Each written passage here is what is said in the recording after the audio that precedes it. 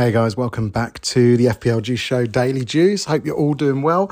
After a spectacular weekend of games, we've seen some FA Cup results to make us question a few things. We saw Man City demolish Chelsea 4-0 without De Bruyne and Haaland. There's a lot of things to unpack with that. It's still so unsure whether to sell Cancelo. That's the big talking point at the minute. Do you sell Cancelo? Is Rico Lewis going to be an option? So cheap, seems to be getting minutes in that Man City team. It's a real conundrum now.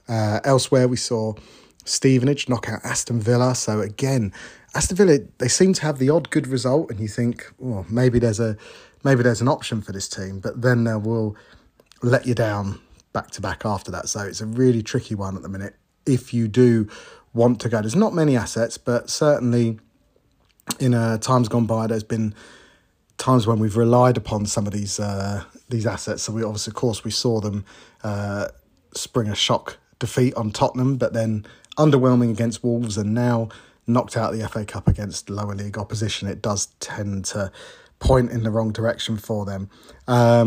Plenty of other games as well. Of course, we saw Leeds draw with Cardiff. Of course, Leeds starting to be a little resurgent. Rodrigo, certainly, he's in my team at the minute. I don't know if he's someone that we want to be investing in, but certainly I'm just going for a bit of a differential and hoping that he's a worthwhile option for me. We saw West Ham squeeze past Brentford as well, so a little bit of a resurgence for them. It's very, very frustrating at the minute. We did see a bit of a shock result in Sheffield Wednesday beating Newcastle, but a heavily rotated team. Don't know if we can rely too much on that. And Liverpool just continue to frustrate, really. Like, you think that would be a fairly easy draw for them to get past Wolves, but again, it's just not happening. Likewise, Nottingham Forest continue with a 4-1 defeat to Blackpool. So plenty of games. Burnley again beat Bournemouth. So the kind of lower end of the Premier League teams all struggling. But we did see Brighton smash 5+ Middlesbrough. So who knows? And even Southampton pulled off a rare win against Crystal Palace. So lots of games. Tottenham and Leicester both getting wins as well.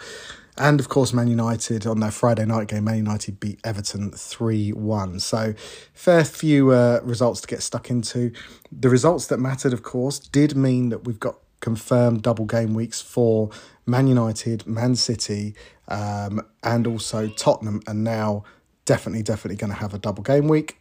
So it's going to be interesting. Crystal Palace are the other team, but not too many assets from them. But certainly, I'm not too sure if I want to be investing in Man United assets with a double game week that includes Man City.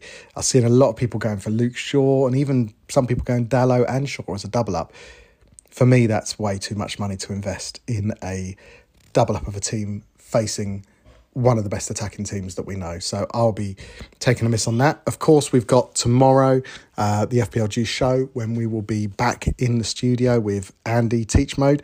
So looking forward to that, as well as myself and Ash, and we'll be doing all the usual fun of the fair, unpicking the results from the weekend, trying to work out who we're going to have as our double game week players. On myself, I'm sitting on the triple Man City at the minute, but there's plenty of other options. I've still got 2 free transfers. Like a lot of people, I'm just waiting to see what happens.